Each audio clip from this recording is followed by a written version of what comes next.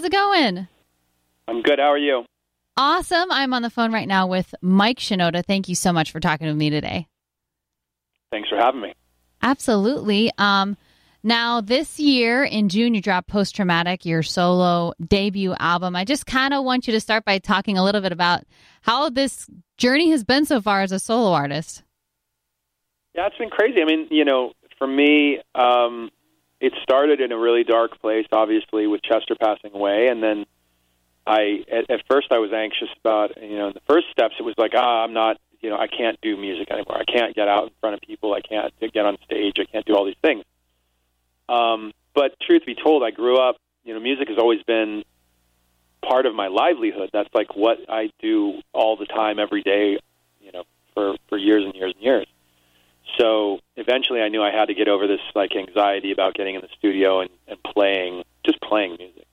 And I did some, I sat down, I have a little studio in my house, and it's the same place we've written and recorded a lot of songs that you guys know.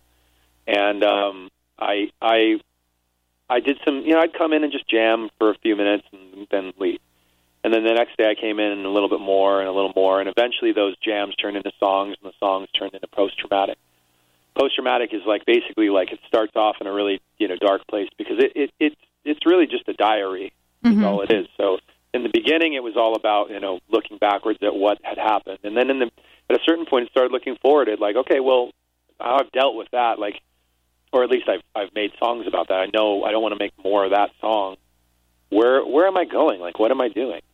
And there started to be a sense of hope and like a sense of purpose. And so if you listen to the record, 16 songs, a lot of songs, and at probably about the middle point, it starts looking towards the future in a more hopeful kind of way. And that's where, I think the name Post-Traumatic came from. It's about the post part. Right. And it's kind of something that a lot of people deal with and relate to. And I think that's what makes this album so special. I mean, we see it a lot with our fans. I mean, through everything, they have reached out to us, and you have a great fan base, very interactive. I absolutely love seeing some of the stuff that happens at your shows. And Make It Up As I Go, when you dropped that music video, I like the way you kind of promoted it by sending out all the papers and the fans had to put them together. Going on tour with this album, we had a poster.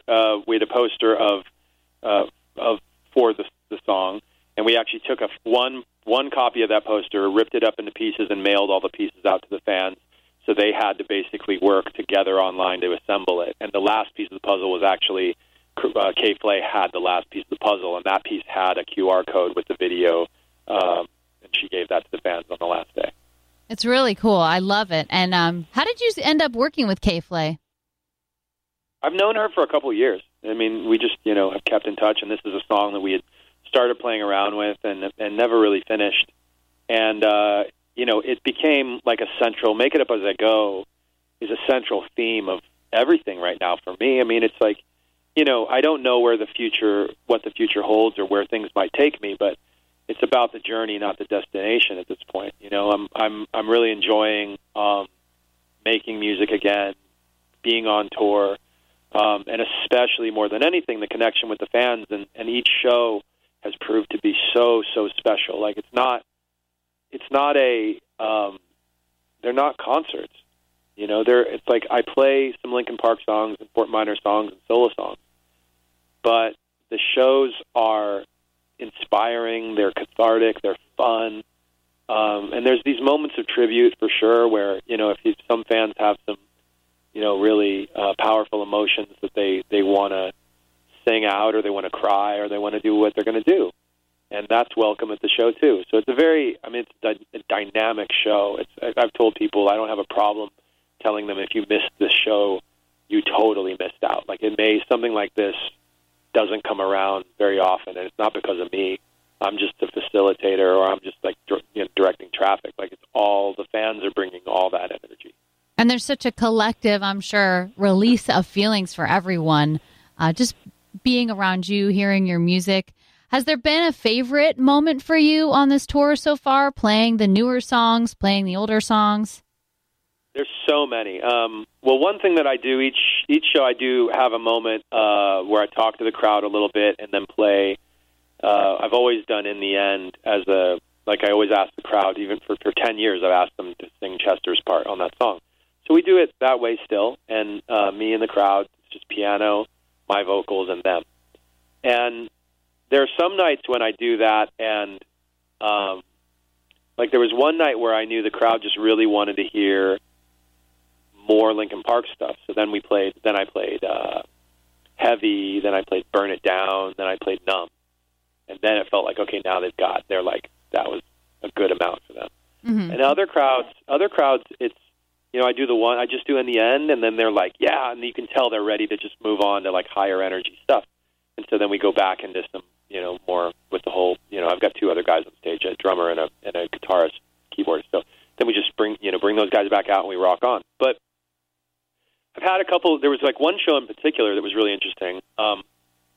We had, it was in China, and, I finished the set, I left the venue, and then 15 minutes later, they were texting me saying that the crowd was still in the venue singing the songs. Oh, wow. Like they were just there still singing.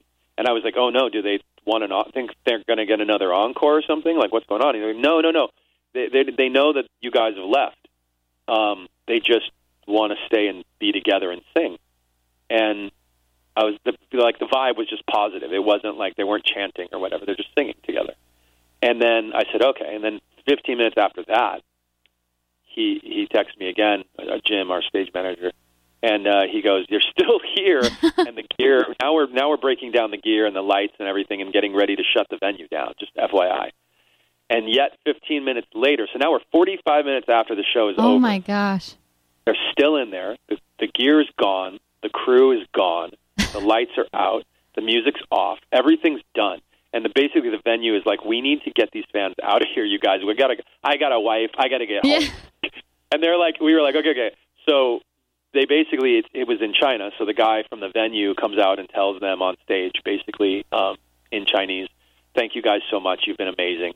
We know this is a very special night, and everybody here needs to go home now. So we're going to politely ask you to leave." And they were like, they left the building still singing the song, like as they went out to their trains and cars and whatever. That's the kind of thing that, although not that exact same thing, that doesn't happen every single night. Mm-hmm. You'll see a version of that every night. There'll be something spectacular, something special, and just bigger than music, bigger than a concert. I feel like every night it's been happening. Yeah, and it just goes back to, like you were saying, there's just a connection. Your fans, you, Linkin Park, just the music in general, that I think is just, it's really special, and it's cool that, you being on this solo tour get to experience that every night. It's really amazing. I mean, I'm just a facilitator. I'm there. It's my music and catalog and whatever, and I'm the one on stage. But for me, we live in a time where, music is such a commodity. It's so commodified. It's like streams and money and favorites and likes and so on. And an album like this, like if I approached it that way, that'd be the most disgusting thing to do. Like I'm obviously for me, this is not about that. I think that as people come to this album and come to songs like Make It Up As I Go and come to the shows, they realize very quickly that this is about that. I'm just participating in it as much as you are. I shared my story because I know we all have these stories. I'm not the only one who's lost somebody. It's like people are coming, whether they just enjoyed the catalog and they celebrate Chester because they love his voice, or they're coming because they, actually lost somebody or something happened, and everything in between. Well, it's amazing that you've created that environment. I mean, I understand 100%. Like you said, we've all lost somebody, and it's just when you're in that moment, music, whether it's sad or happy, it just feels good to stand around a bunch of people who understand how you're feeling and are just screaming the lyrics to whatever song it is. It's the best therapy for sure. Yeah, for some people it is that way with it, and it is like very like therapeutic in that way. And other people, it's just a good distraction, I mean, and if you come to the show and all you want to do is sing and scream and jump around, like I'm here for that 100%. Like that's all good. I don't want a sad show. The worst thing for me is to like feel like it's just dragging, like that's not a fun show to do.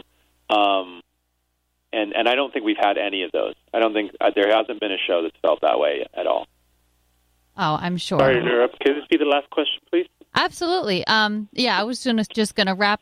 Coming up, the Ritz Ybor, we're gonna see you. That's October 19th. So I guess just in closing, do you have any last fan expectations you want for us? What could you tell Tampa Bay? I don't have any expectations. I like I said, thank you for supporting. Thank you for supporting the song too. Make It Up As I Go is I think it's a core song for the record, and it's something that is I'm kind of in life. I'm kind of all about right now, just kind of enjoying the journey and seeing where things take us. So thank you guys, and thank the fans especially for supporting that. And I will see you in Tampa. Sounds great. We can't wait to have you back, and thank you so much for talking to me today.